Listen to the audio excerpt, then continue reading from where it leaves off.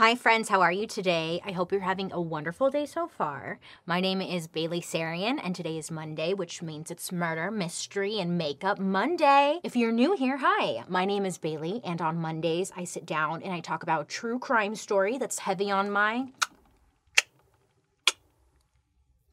noggin, and I do my makeup at the same time. If you're interested in true crime and you like makeup, I would say you should subscribe, because that's what I do. Today's story has to do with a doctor, first of all, lots of corrupt doctors out there, but they're the scariest kinds of killers. Well, this guy is very controversial that we're talking about today, but doctors are scary because they have so much power, When you think about it, they could be the scariest type of killer. So today's story is pretty controversial because this doctor, was seen as someone who did a lot of good, but he also did a lot of bad. So today we're talking about John Ronald Brown. John Ronald. So John was born in 1922 in Mesa, Arizona, and he was born into a very strict Mormon family. It was said his father especially was the disciplinary, the more strict one, very straightforward, and a very intimidating man. Not really much is said about their upbringing there because they did have a big family, but there's really not much said about them. But at some point, the whole family picks up and they move to the Mecca, Utah. Utah. This is where John would end up graduating from high school. At the age of 16, it was said that John was very, very smart. Okay, school was very easy for him, and that he just breezed right through it. It was clear to John's teachers, and I'm not sure about his parents, but his teachers and stuff, they all thought this John guy, he could really do great things with that brain of his. Yeah, because he was really smart. The 1940s comes along, and so does World War II. And with that being said, that's when the draft happens. So during the draft, it's kind of America just needed all the young men that they could get. So John gets drafted. When you get drafted, you have to take a general classification test. And this is essentially a placement test to see where this person would fit best within the military. So if you scored a certain way, they would place you as the numbers guy. Or maybe you scored differently than that guy. You would be the chef, the guy in charge of the guns. So it really just depended on how you scored, where he would be placed within the military. So when it came to John, he had scored so high on his test that the military was all right, we're actually going to put you through medical school, and you're going to do that. Which is cool, I think. Yeah, that's cool. They put him through medical school? Come on. Yeah, that's cool. So John ends up breezing right through medical school, and he ends up graduating from the Utah School of Medicine in 1947. And during this time is when he met his first wife. Her name was Helen, and they would go on to have 5 kids. So he's settling in to his family life, married, 5 kids, and working as a general practitioner. And he seems he's doing great, okay? But as time goes on, for some reasons unknown, his marriage doesn't work out. And the two, they end up getting a divorce. And then not long after, literally not that long after, as most guys, I swear, they move on so quick. What the fuck? John would go on to remarry and have 3 more kids. So at this point, John, second marriage, 8 kids. He's got his hands full a little bit, but he can manage, I think. I don't know. So, fun side note. John was already part of a massive Mormon family. So having a lot of kids was really not a big deal because he came from a big family as well. But the random fun fact that I absolutely got fixated on, one of his nieces is that LuLaRoe leggings lady, Deanne Stidham, the blonde hair. Not kidding, that's his niece. Small world, right? Maybe they're all related. Now that's incest. Okay, so fun fact, yay, love a fun fact. In 1967, at this point, it had been about 20 years since John had been a doctor. And things are going great for him. He's doing well. But things change. Like, he gets rattled. His cage gets rattled a bit during one of his procedures. He was removing someone's thyroid. And I guess when he was performing the surgery on the table, the patient almost dies. Like, they almost lose the person. And it was just a really close call. And it definitely had an impact on John. It just kind of woke him up a bit. And after this, he realized that he needed and wanted to go back to school so he could further train as a surgeon. He just felt like maybe he was underprepared, but also he just didn't want that to ever happen again. So at this point, John is now 45 years old, and he's ready to further his education and, again, make sure that he never has a close call like that again. So he ends up going off to school. He goes to the New York Columbia Presbyterian Hospital. Great. To become a surgeon. Like mentioned before, he's a very, very intelligent man. And John would even tell people that he never opened a book like once to study, and that he had a photographic memory and school was like nothing to him. Which now looking back, because at first I was like, okay, yeah, he doesn't open a book to study. But like, I don't know if that's a good flex for a surgeon. I'd be like, maybe you should, though. Anyways, so he brags to people. He's like, I have a photographic memory. I could look at it once and I can remember everything. But I kind of believe him because school was a breeze. He passed his exams and he did really well. He succeeded. But, because there's always a but, during closing exams, there's two parts. There's the written part, right? And that part, no problem, he got it. But I guess there was a second part to the test that he was really not ready for. And that was the oral exams. Oh yeah, he completely choked on the orals. You know what I mean, you perv. Ugh. I didn't even say it. That was you nasties. So in medical school, or I guess surgery school, that's a word, surgeon school, I guess they have you do both written and oral exams. And John, he completely bombed the oral side of it, like I had said. When people ask John, like, how did you fail the oral part of it? That's usually maybe the easiest part of the exam. John's reason was that he had a very domineering father, and that's why he was really intimidated when doing the oral part of it. John said that whenever he was face to face with authority figures, he would just clam up, shut down, and forget everything that like he ever knew. So even though he did nail the exam, he still failed the second part. Therefore, he was not certified to practice surgery. Bummer. But I kind of get it because I'm the same way. Oral exams, I just clam up. I just freeze a lot in front of people when they ask me questions. Like, for example, I was on a date the other day and they were like, what kind of music do you listen to? This is not even close, but this is my example. What kind of music do you listen to? And I'm like, music? I've never heard of music. I go blank. Like I never knew anything about me. So frustrating. So I get it, John. Some of us just aren't good at oral. Now, this is a total bummer for John because, like, this is what he feels like he's meant to do, be a surgeon. And if that wasn't hard enough, in 1970, his second wife suddenly died out of, like, nowhere at the age of 44. Now, I couldn't find, not that it's any of my business, but, I was just curious, but I couldn't find how she died. I have no idea. But either way, like, it's a complete shock, obviously, for John. And now he's a widower with 8 kids. And he couldn't follow his passion in life, being a surgeon. His life took a sharp left into Funky Town. His life completely flipped upside down. And in my personal opinion, I feel like this is the point where John snaps. A person can only take so much, and usually when we snap, we don't do bad things, but some people, they do take that sharp left into Funky Town, and it ain't good. Nay. What happened to John between the years 1970 and 1973 is unclear, but John decided to take his life back and say F it to the man. He was just going to perform operations without a license. He was like, dude, I'm smart enough. I'm smart. I could do it. I mean, this is what he's believing. So John decides to pick a specialty, and his specialty would be gender reassignment surgeries.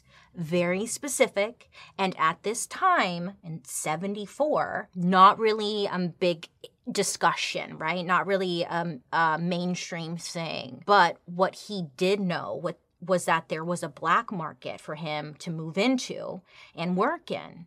And in the black market, you can probably get away with not having a degree, certificate, whatever. Nobody's going to check. So John, he would be offering his patients a very steep discount, okay? At one point, he was like charging people $2,500 for a gender reassignment surgery versus $10,000 to $20,000 that other doctors would be charging at that time. So that's a bargain. Now, the downside to being a bargain bitch, there was a lot of experimenting going on, okay? Some of John's experiments were actually quite successful. Like, for example, John had developed a technique where he would cut enough of a penis away to make it similar to a clit. So his patients, they could feel pleasure and also have an orgasm, which is major. It's one thing having the parts, but also the feeling and having an orgasm,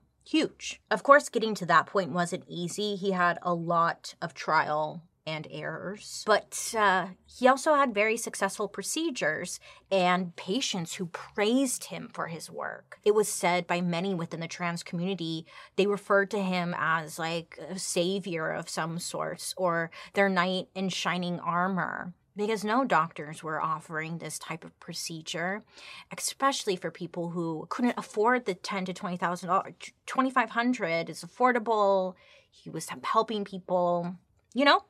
Great. Another downside of John not being licensed or anything of that nature, John would end up working and performing surgeries wherever he could. So, I mean, literally wherever he could, because I read in one article, they said on a train. I was trying to figure that one out in my head, and I was like, on a train? Okay. But he would do surgeries in hotel rooms, on top of kitchen counters, in different people's garages. It just, anywhere he could work, he could probably make it work. And as you can imagine, not sanitary, not safe. Lots of questions. I don't know. Are you sure? On a train? In a garage? Not a good idea. People noted that, like, yes, John was very intelligent, smart, well-spoken, but him as like a people person, as a normal like person who can carry a conversation, he was off in that nature. He didn't put much effort into having a conversation and just people skills. He also did not put much effort into his overall appearance, which we know is not everything, but when it comes to your doctor, you hope that there's some type of cleanliness look to them. Right? At least that's what I think. I could be wrong. It was said that John would look messy. His hair would be like all over the place, greasy. He just looked like he spilled mayonnaise like all over. You know those grease spots you get on your shirt that only come from mayonnaise? Yeah. He had a lot of that going on. There was this one report from a woman. She went to go see him to get medication of some sorts. But she said that John had like come into the room wearing only one shoe and what looked like food stains all over his scrubs. One shoe. All right. Maybe he didn't need the other one. Anybody think of that? I just solved it. Later down the line, there would be like a medical assistant who came out and said that there were a handful of times during surgery where, like mid-surgery, John's pants were just too big or something, and they would just fall off mid-procedure, right? Well, maybe not unprofessional. Yeah, it is. Bailey, what are you trying? I'm like, well, maybe it's not that bad. I don't know. Anyway, so his pants fell off a handful of times. I think my favorite story, though, is there was one patient who came in to see Dr. John, and they're in the waiting room, and they're just sitting there waiting, and John walks into his room, and literally The patient said that he was eating raw hot dogs straight from the package. He's literally raw dogging it. Look, in my mind, this would be a red flag that he's probably losing it or something. But who knows? I mean, we don't know. Like, was he losing it? Did he not care? I was thinking, doesn't he have money to, like, maybe take care of him? So who the frick knows? But I think we can all agree on saying that it wasn't a good look. It's not a good look. Now, I'm not trying to blame the people who went and saw him as a patient. I'm just saying these stories sounded fake to me. But this is what they said, and I believe them. Because if you look at pictures of John, he just looks like a hot mess. And it seems like he just really lost it. He just went, we'll get into it. Anyways. John did have like a team of medical assistants on hand. Unfortunately, many of them had no medical background at all and allegedly were hired as barter for their own surgery. I mean, it's this underground thing, the black market, so the rules are different. Kind of makes sense. It just feels like when I was doing the research, it was like nobody was really making sure that the patient themselves were okay. John would just come in, do his thing, and then get the fuck out. And like there was no care involved. Well, you know how it goes. People are talking. People are talking. A lot of people are actually sharing positive experiences that they've had with Dr. John. You know, here's this doctor who you can get a gender reassignment surgery for an affordable price, and they had successful outcomes. So he was gaining a lot of credibility in that sense. But there were many others who were suffering from different problems that John ended up creating for them. And they would end up having to go to other local doctors to have John's work fixed or just undone completely. I'm sure you can imagine how frustrating and financially straining that would be. But how frustrating that would be. Upsetting. Violating. Sad. You know, a lot of doctors and whatnot are talking about this, having to do all of these revisions, redos, essentially. And all this would catch up to John. California ends up finding John and revokes his medical license for gross negligence and practicing unprofessional medicine in a manner which involved moral turpitude. I know I liked that. Moral turpitude. That's a good word. I was like, ooh, hits. Moral turpitude. Anyways, revoked. Which honestly, though, you think he would get arrested. Not just revoked. I don't know. What do I know? I know nothing. I'm just a girl doing my makeup. Aren't ya? Yep. Well, John's like, damn, I can't practice in California any longer. But that doesn't mean I can't practice somewhere else. So John packs up and he heads out to the Caribbean where he would pick up the same old tricks, right? He would do the same old thing. He was performing surgeries in the Caribbean without a license. And this time he was performing a bunch of different plastic surgeries. Just whatever the people wanted, he was like, yeah, I'll do it. I'm down. I guess he really enjoyed his time there, though, because he would stay there for quite some time and do his thing out there. And it would be in the Caribbean where John would meet his third wife, Julie. Julie met John in 1981 at a questionable age. Okay, she was only 17 years old when she met John. John was at the ripe age of 59. Yeah. What do they got in common? Not sure. Probably a lot. I'm not sure. Doubt it, but okay. Anyways, they fall in love, allegedly. But I did find an article where Julie claimed that it was an arranged marriage, but it was only one article, so I'm not really sure. But either way, they did end up getting married. Julie would later on say that, like, John was the love of her life. He taught her how to read, how to write, and he essentially raised her. Which is sad because it sounds more like she really needed a father figure, and John took advantage of that.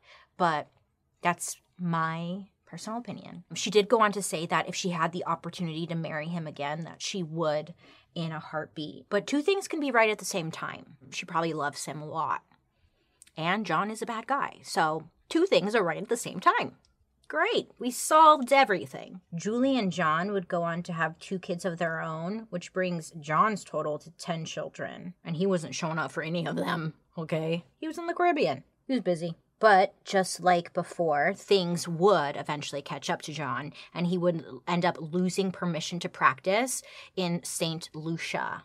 I hear St. Lucia is really nice. Anyways, but, that's his thing. He, once again, gets caught for doing what he's doing, and he loses permission to practice. So he's like, God damn it. So he ends up moving back to California. Now, this time, he goes to the San Diego area. Now, the reason he goes to San Diego is because where he ends up moving was really close to the border to Mexico. So he wanted to open up his own practice in Tijuana, Mexico. So he did just that. He got like this place and he could drive to work because the border was right there. Like it just was great for him. He said like when he first got to Tijuana, Mexico, he went on a walk. He went on this deep walk and did a lot of self-reflection. And John claimed that, as they always do, John was like, I talked to God, and God told me that I was meant to do gender reassignment surgery for God's children, the trans community. And he knew deep down in that moment that he had to continue on, like this was his mission in life.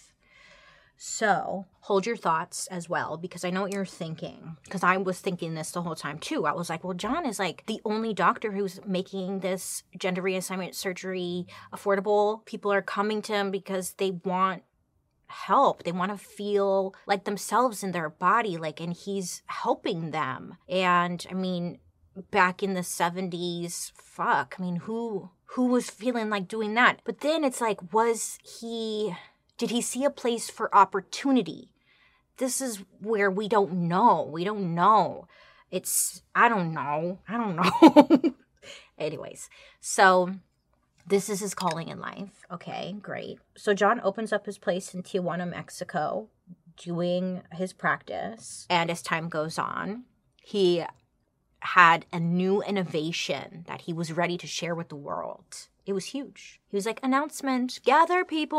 I have something to say that you're going to want to hear. John said that he had come up with a procedure that allegedly made the penis up to 2 inches longer. Now, talking about penis growth here. Now, when talking about enhancing the ness, people's ears perked up. They're like, say no more, doc. 2 inches? Sign me up. You know what? Why didn't I look into how he did that? I don't know why. I kind of glossed over this. I was like, oh, that's interesting. Because, well, let me just keep going. But it is interesting. Now, a penis enlargement surgery. Groundbreaking. People wanted to know more, okay? This got him a lot of attention, and he was starting to become quite notorious. And when it came to John, there was no middle ground with this guy. People either loved and praised John for his work and what he did within the trans community. But then there was the other side. Many hated this guy for butchering patients and just brushing it under the rug and kind of carrying on and not fixing or trying to fix his mistakes or even acknowledge them. Shit.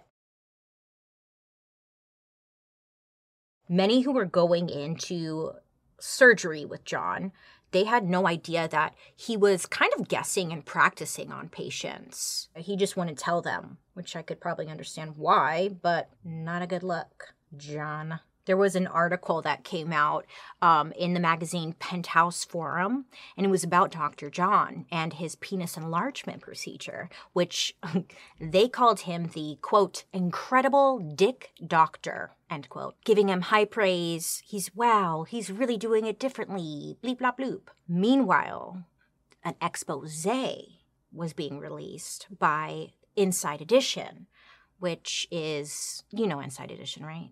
Okay, great. So Inside Edition was working on an expose, and it aired on television, and they called him, quote, the worst doctor in America, Butcher Brown. So, I mean, he's this great dick doctor, and then on the other side of things, he's Butcher Brown, which that hits too. Now, there was a journalist who went to go interview John and stuff for the Inside Edition article, which, mind you, it started off as being just kind of, it wasn't supposed to be an expose, but this journalist who went to interview John was like, I saw too much. I gotta say something. So, journalist is there, and John invites this journalist to like stand in while he is doing a procedure on a patient. Now get this. In the middle of the procedure, the patient that was being worked on wakes up.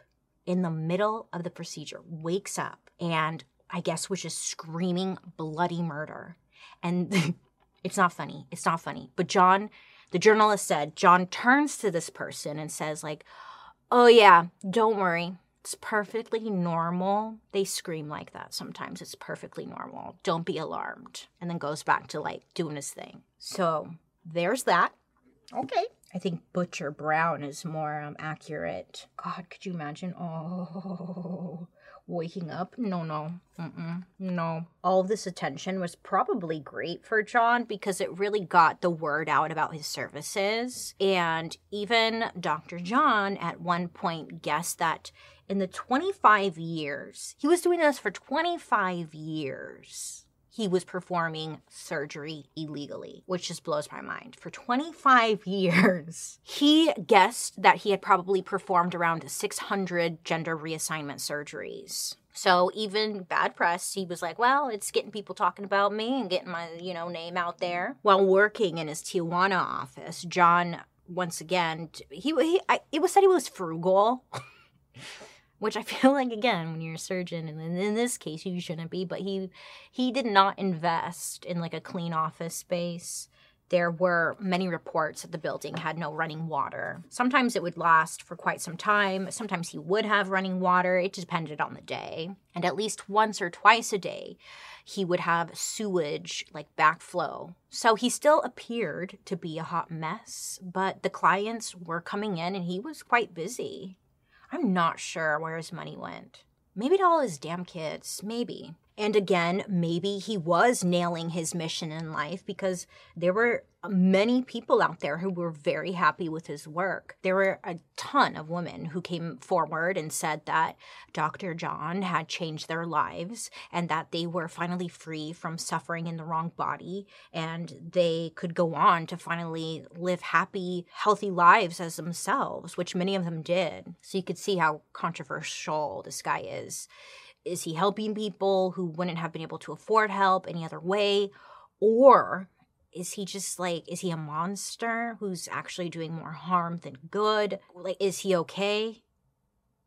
It's the hot dogs for me. Maybe you shouldn't be a practicing surgeon, sir. So despite there being happy customers, it seems like that majority of his patients were left in way worse shape than when they first came to him. Let me give you some insight into Dr. John's results. And trigger warning, we're talking about a lot of different holes here. All of the holes will be covered because boy, did some people have some complications. Wow. There were several patients who came to John for the gender reassignment surgery. His specialty was like the vagina. So they would go to him wanting a brand new vagina. So when wanting gender reassignment male to female, a vagina is a big part of just that. And John made a lot of promises to people that he could do just that. He could give them a vagina, but making sure to leave like the proper nerves and whatnot so the patients could have an orgasm as well.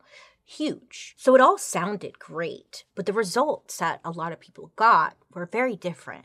On some patients, John would remove the penis, but in return wouldn't give them a vagina. There were some patients who ended up with nothing down below except a tiny hole. I saw a picture, I'm talking a tiny hole. Like a pinky isn't even getting up there. Like it made no sense. Right? That would be very frustrating. With other patients, look, this might be a bit much, but like he would take the penis and he would cut the penis in half, split open the penis and sew it to like the inside of the thighs or like in their groin area at times. And it was said to kind of look like a vulva. He's like, yeah, if you squint, it looks great. Can't imagine waking up during that surgery. Holy crap. Sometimes he would make successful vaginas, but when doing so, the doctor is what they're supposed to do is remove the hair follicles from the ball skin. And they're supposed to do this first. Don't ask me how. I didn't look, but they're supposed to do that. And see, if you don't do that, what happens is the hairs, they would grow inside their new reconstructed vagina and in turn would get horrible infections. John was known to forget to remove the hair follicles from time to time. Many of his patients were getting a lot of infections. There were many patients who came out of the procedure with just non-working parts, little holes in places that didn't even make sense, parts removed with nothing replaced, infections galore, and abscesses, which I never really knew what an abscess looked like. So naturally, I'm curious. Out of this whole story, this is the one thing I did Google. I was like, what's an abscess look like? When I tell you the regret of that Google search, this was happening on not everyone, but a lot of people's lower regions. I'm squeezing my butt cheeks together right now so hard. Like, this guy was just fucking people up. And he was like, well, I'm just practicing. I don't know. Eat a hot dog. Dr. John performed something he called an ilium loop. Basically, he made a vagina not out of a penis. But what he did, new idea, new innovation of his, he was like, hey, what if I used part of the intestine and reconstructed a vagina out of that? Now, unsure where he got this idea of his, but this would end up causing bigger problems. I guess what happens is your intestines, well, they're used to help digest your food. Okay, great. So when it's digesting your food, it secretes enzymes and secretions are happening, and that breaks down all the food and whatnot. So the intestines are going to do their job and still secrete enzymes and whatnot. And I guess it smells horrible. So one patient who he tried this on, this poor patient had a vagina that allegedly just reeked because it was an intestine. So, I mean, it makes sense, but it's what was this guy? Maybe he should have opened a book. I don't know. We don't know. There was another woman who came after John and really tried to sue, but also just take down John after she almost died from his quote unquote work. For some reason, after the operation, she developed, she developed a brand new hole between her rectum and her vagina. So there's a new hole there. And she said that literal poop would just run right out of her. Because there's no muscle, it's just, she even said at times the poop would be, quote, pouring out. Yeah, that sucks. I'd be pissed too. That's a life ruiner right there. Well, because of this person coming forward, John actually ends up getting arrested, right? Bravo, yay, finally, he's arrested. The year's 1990. He's arrested, and he only ends up spending 19 months in prison for practicing without a medical license. I'm taking a moment of pause and reflection because you think there would be more importance to this.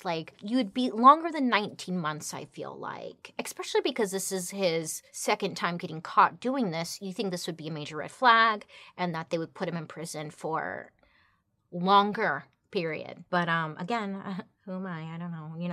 We don't know anything. Silly us. We're dumb. Well, like I had mentioned earlier, John was considered this savior and this doctor who was willing to do what no other doctor wanted to do and just seen as this kind of good guy. But boy, the tables were turning. John, at this point, people were talking and word is spreading about how he is just fucking up people left and right. And it seemed okay, he's definitely doing more harm than he is good. Law enforcement was really also over this guy. They had been keeping their eye on him. It's just, were they? They said they were, but it's were you? Because he said he was doing this for 25 years. Anyways, they're over this guy. And it wasn't just law enforcement who was over this guy. The trans community was also over this guy. A lot of other surgeons who kept having to fix all of John's botched surgeries also over this guy. And it felt like more and more patients were coming into these doctors asking to help be fixed from Dr. John. It was becoming this new normal for them. Well, hopefully you would think, with time spent in prison, it would give John some time to reflect and maybe think that maybe it's not God's plan. Maybe there's something else for you, John. Maybe you should do something else. So he gets out of prison.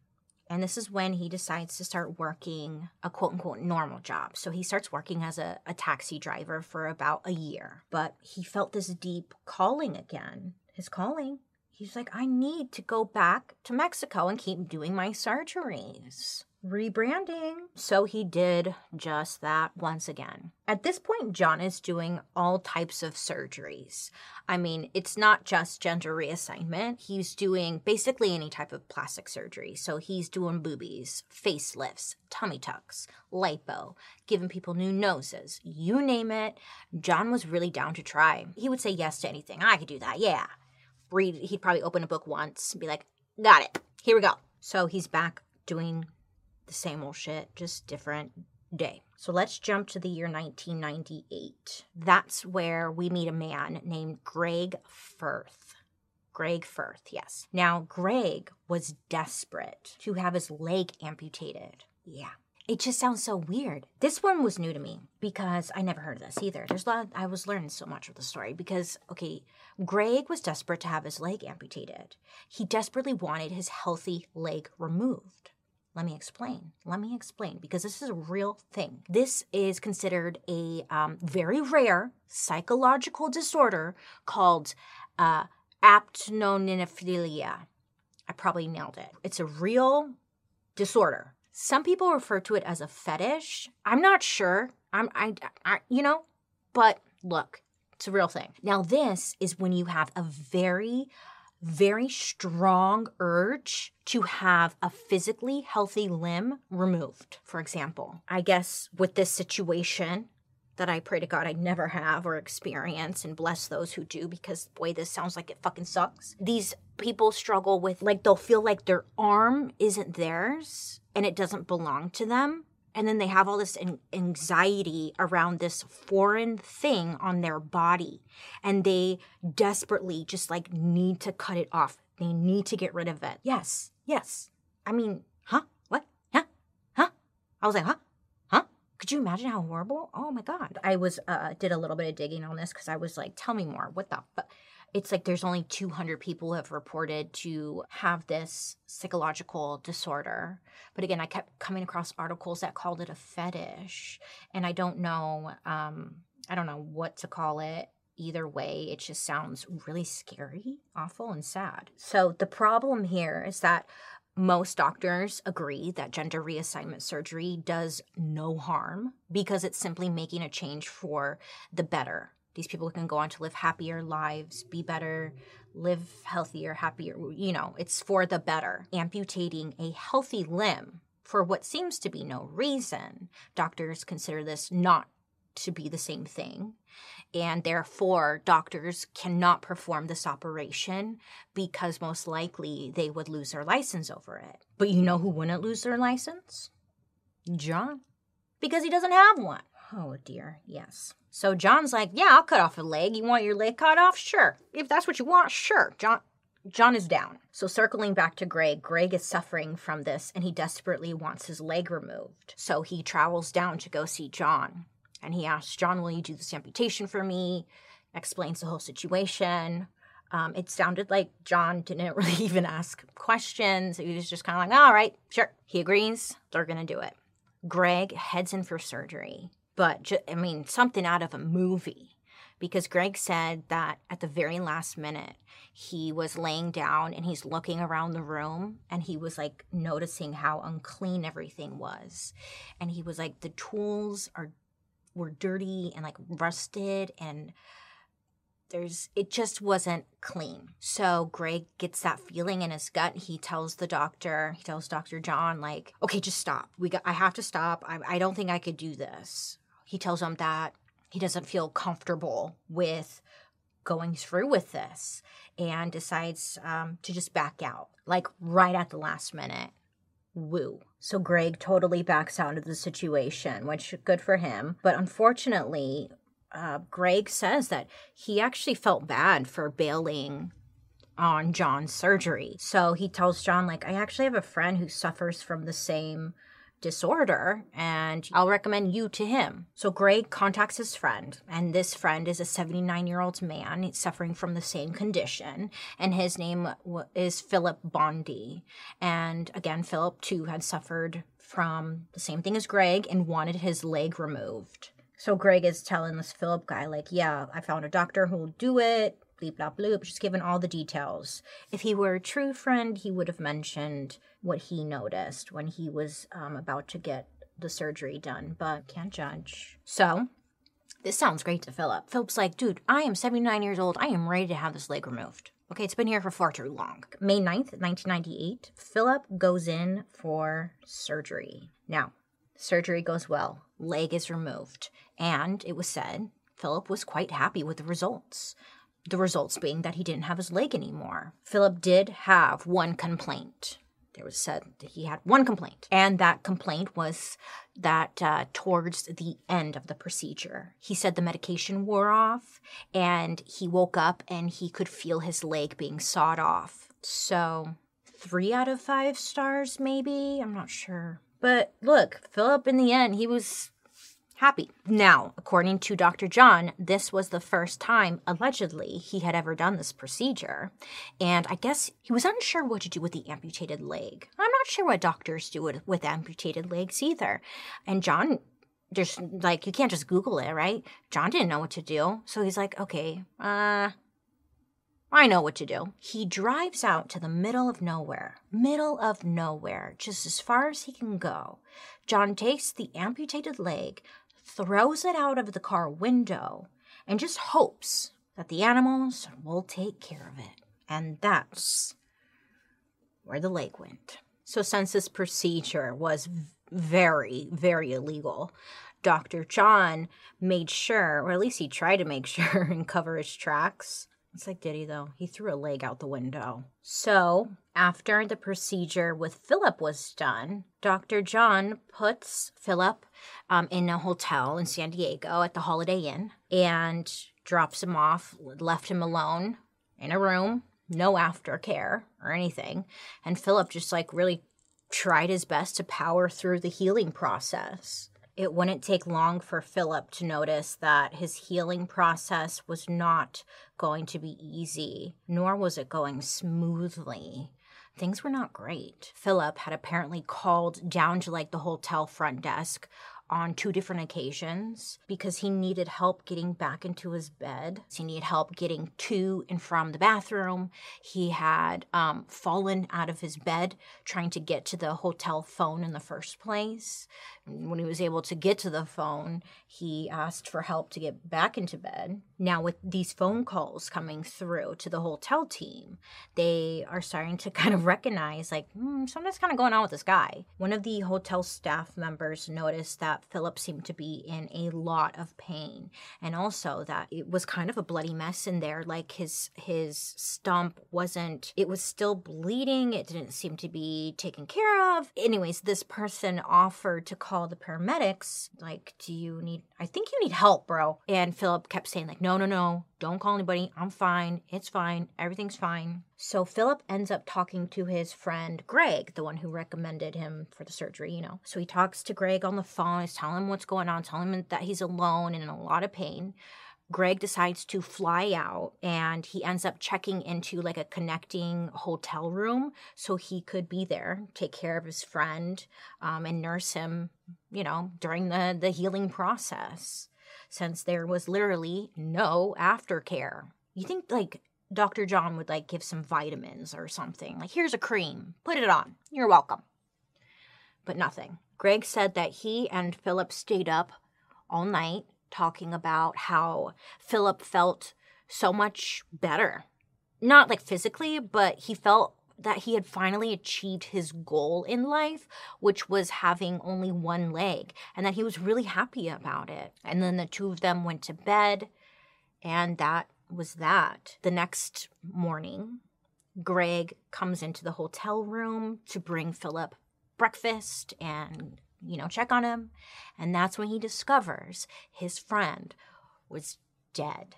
Now, not just like dead in his sleep. Greg called it a quote-unquote chaotic scene. Now, according to Greg, the scene was intense. He said that Philip was laying half on the bed and half off of the bed. He had blood oozing from what looked like his blackened stump. Also, he noticed that the hotel phone was like tipped over. He did have a wheelchair. Philip had a wheelchair. Wheelchair was completely flipped upside down, and the bed sheets were all pulled out. So it was clear that Philip, he knew things were bad. Maybe he knew he was dying, and he was really struggling to get to the phone for help. Sadly, though, Philip did not make it. I mean, it was brutal and extremely heartbreaking for Greg, as I'm sure it would be for anyone. A medical examiner said that Philip died from something called gaseous gangrene, which is like a flesh-eating bacteria that it kills extremely quickly, but sadly is very treatable if caught early on. So where were you, John? John, you should just like antibiotics or something, right? During their procedure, John had not left a large enough skin flap to properly cover the bone and stump, which then allowed the infection to grow, which then produced like the gangrene. So he didn't have enough practice, I guess, would be his excuse. He's like, it was my first time. Give me a break. Well, someone ends up calling the cops. Not sure if it was Greg or someone at the hotel itself, but the police do come out and investigate the situation at the Holiday Inn. So Greg tells the police officers that Philip actually lost his leg in a recent car accident that happened in Mexico, and he was in the hotel trying to recover from this car accident. The detectives were like, it's a little suspicious. Because, look, they were thinking, if you're in a car accident, why was his leg the only thing that was hurt? Like, nothing else. He had no bruises anywhere, no bumps, no little cuts, no just other signs of injury, anything else. Just the leg removed. So, instantly they knew something ain't right. You're lying, Greg. Lie out. So police are kind of like looking around the room for any clues or anything, and luckily they come across a big clue. They find 2 different receipts. Now, there's nothing better than receipts. So one of them was for $5,000. It was a receipt, $5,000, and on it said surgery. That's it. And they also find another receipt for $5,000, but on this one, it just said hospitalization, which is like, what's he paying $5,000 for? I feel like he got ripped off there. So obviously, this is going to bring further questions, but lucky for the police officers and detectives, right at the bottom of the receipt was the name Dr. John Ronald Brown. Aha. Whether this was a car accident or not, they knew that they had to go talk and find this John Ronald Brown guy. Luckily, he was pretty easy to find. So detectives show up at the apartment where John is staying at, and they're like, hey, well, because he's not in trouble yet. They haven't proven anything. So they're like, hey, John, like, can you come down to the department? We just want to ask you for a statement. This guy died. We just want a statement. John was like, okay, like, I don't mind giving a little statement. Like, that's fine. So he, like, gets dressed. According to detectives and whatnot, they said that he just looked like, again, like the mayonnaise stains were just all over his shirt. The mayonnaise stains. Triggered. Anyways, okay, so John goes down, and instead of giving just a little statement, John gave them a 29-page statement. This guy just, when given the opportunity, he had things to say. He initially avoided saying that he had actually amputated Philip's leg, but he did acknowledge that he had driven Philip to the clinic, and then he visited him at the Holiday Inn the following day to, like, look over the wound. And he told officers that when he went to the Holiday Inn, he noticed that there was like some minor red marks, and also the stump had a pale blue tint to it. So the police were like, well, why don't you help him out there? But John said that he didn't want to give antibiotics because he thought it seemed, quote, clean enough. Oh, okay. All right. Thanks, Doc. Meanwhile, this is all going down, right? The questioning. Police were actually searching John's apartment. They had gotten a warrant and all that good stuff. Great. So they're inside of John's apartment. And boy, the mess they saw. Now, this was like gross, real gross. Inside of John's apartment, they found bloody shoes, bloody pillows, used needles. There were like a bunch of bloody towels in the bathtub, and they were soaking in bleach.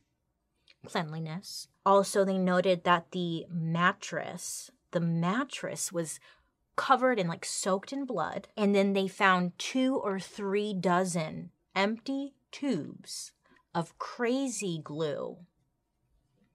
Let that sink in, because I know you know what he used that crazy glue for. If you don't know, maybe you don't know, but crazy glue is a fast-acting, strong adhesive. Now, assuming here, because I've done this in the past, I'm no pillow princess. I've definitely used crazy glue to, like, you know, seal up a cut, whatever. Maybe you've done that too, I don't know.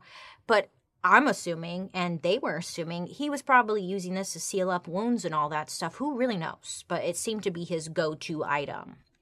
The crazy glue. Staple in his practice. Now, there was another major key piece of evidence that they came across. A bunch of videotapes. Oh, yes, videotapes. Videotapes. Nothing good is on a videotape. John, you see what he did? He had his medical assistants record some of his procedures, and he was going to use this as like a before and after, as promo video. Like, here's what they look like before and then here's after. And then some of the videos appeared to be more of like training videos for other doctors. So he just had a bunch of different videos, and that was really the jackpot, because it showed the detectives everything. Because, yeah, I mean, it couldn't get any better than that. That's like what was going to seal the deal. Circling back to John, who was being questioned. If you've ever watched like a police questioning thing, they're all over YouTube. But usually the police will step out for a minute and leave the person being questioned in the room alone, right?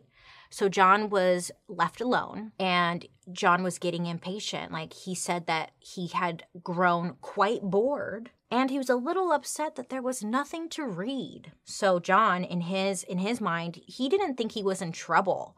So he just got up and walked out of the building and just decided to walk home. He thought he was done. He was like, all right, I'm out. So John's walking home, and that's when he said it didn't take long before he noticed that he was surrounded by 10 to 12 different officers. They roll up and arrest him. He was truly dumbfounded. Like, he really did not understand why he was being arrested or what he even did wrong. And this was kind of like a common theme throughout the story, is that John just like, he didn't, I don't know what the word is for that, but he didn't have that, he wasn't aware of himself, of his actions. He was in his own fucking world. He was in his own world. He's like, I didn't do anything wrong. What are you guys arresting me for? I don't get it. Yeah, I threw a leg out the window, but it was in Mexico. Like, he just didn't get it. So John's arrested. Great. And at his trial, the prosecution felt like they had solid evidence. I mean, they had a bunch of victim testimonies from over the decades John had been practicing, and they also had videotapes of his illegal surgeries. Some were just straight up disgusting. The judge had to watch the videotapes because they're the judge and they have to see the evidence.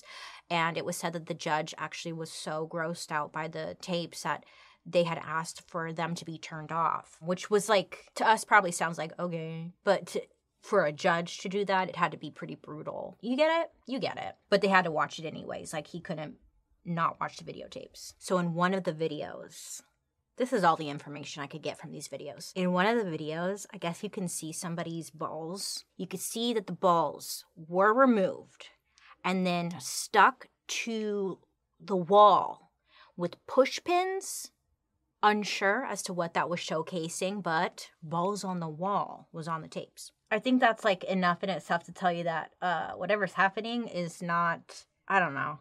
That was literally the only story I could get from the videotapes. Balls on the wall. I'm like, that's, not that I want to see the gory, nasty stuff. It was just like, give me a little bit more. What else? I mean, balls on the wall is weird. That's weird. What was that about? What was that shot needed for? We don't know. And I guess that's probably why John should be in prison. Boom. I should be a judge. The game was finally over for Dr. John Ronald Brown. He was convicted of 1 count of second-degree murder, as well as an additional 7 counts of unlawful practice of medicine. John was sentenced to 15 years to life. Now, mind you, he's 75 years old at this time, so it's basically a life sentence, but let's just imagine in a crazy world that he's only like 30. 15 years to life? I don't know. Did they ever find the leg? I don't know.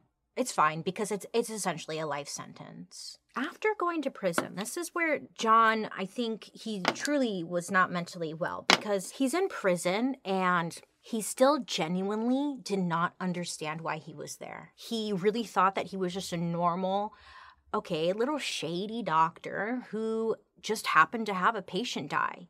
And he kind of was pushing this narrative, like, especially in court, like, look, if any doctor has a patient die, shouldn't they be arrested too? Like, what's the difference between me and them? A license, but, drugs? I don't know. His brain just, could not compute the situation at all. John did appeal numerous times, but he never got out of prison. He was there for at least 12 years, and then he would end up dying of pneumonia at the age of 88, which is really a shame because after he died, they found these master plans that John was working on. It was master plans on how to cure AIDS, and according to his notes, he was going to do so with this special hyperbaric chamber that had yet been invented, but he was going to work out those details behind bars. I'm sure there'd be probably one person willing to try it. Many find John to be, again, is polarizing the word? When it comes to John, many feel that he did good and he did bad. And I think a lot of people have a hard time with that. How can somebody be good and bad? But it's I don't know. He did a lot of awful, terrible procedures on people. He did a lot of harm on them. And he also did some good as well. Nobody really knows what his true intentions were. A lot of people just kind of called him a little, quote unquote, crazy. But many wonder, did he actually have good intentions with his work? Did he go into it wanting to help? Or did he just see an opportunity to take advantage of a situation since he didn't have a license? Or was he just a complete psychopath? I don't know. A lot of people were just left with many questions. And same here. Last night I was just like, I don't know. I don't think he should have been doing what he's doing. We can all agree on that, right? Great. But I can see the good and the bad. I don't fucking know. No, he's dead. R.I.P. Anyways, you may be watching this at home oh my God, wow, that's crazy. But just so you know, the black market when it comes to doctors and whatnot is still very much around. I've heard of people going to plastic surgeons in very shady areas to get fillers. It's real shady. You just never know what you're gonna get. When researching this story, I came across so many recent stories about people who went to a plastic surgeon to get filler or implants and instead got, instead of a filler, they got liquid, was it asphalt? It was something wild instead. So be careful. I don't know, because I also understand it. The need for an affordable option, not the need, but the want for an affordable option, especially when it comes to a major surgery or when it comes to something small like filler. You may not agree with it, but I definitely, I understand both sides, And then this is a bigger topic. It comes into whole healthcare and don't open that door. Oh, fuck. For those of you out there who maybe want to go see a doctor in a shady-ass garage, I would say one thing and one thing only. Don't do it. But listen to your intuition. Follow your heart, your intuition. Like that great guy. Too bad, though, he, gave his friend... fuck. This story's just fucked up. Hey, LuLaRoe girl, though. This is her uncle. Scamming people runs in the family. Maybe. Anyways, John should have been taken down a long, long time ago. Unfortunately, that just did not happen. And that is that. I hope you have a wonderful rest of your day. Make good choices. Shall we? Yes. And I will be seeing you guys very soon. Have a good day. I said that. Okay, bye.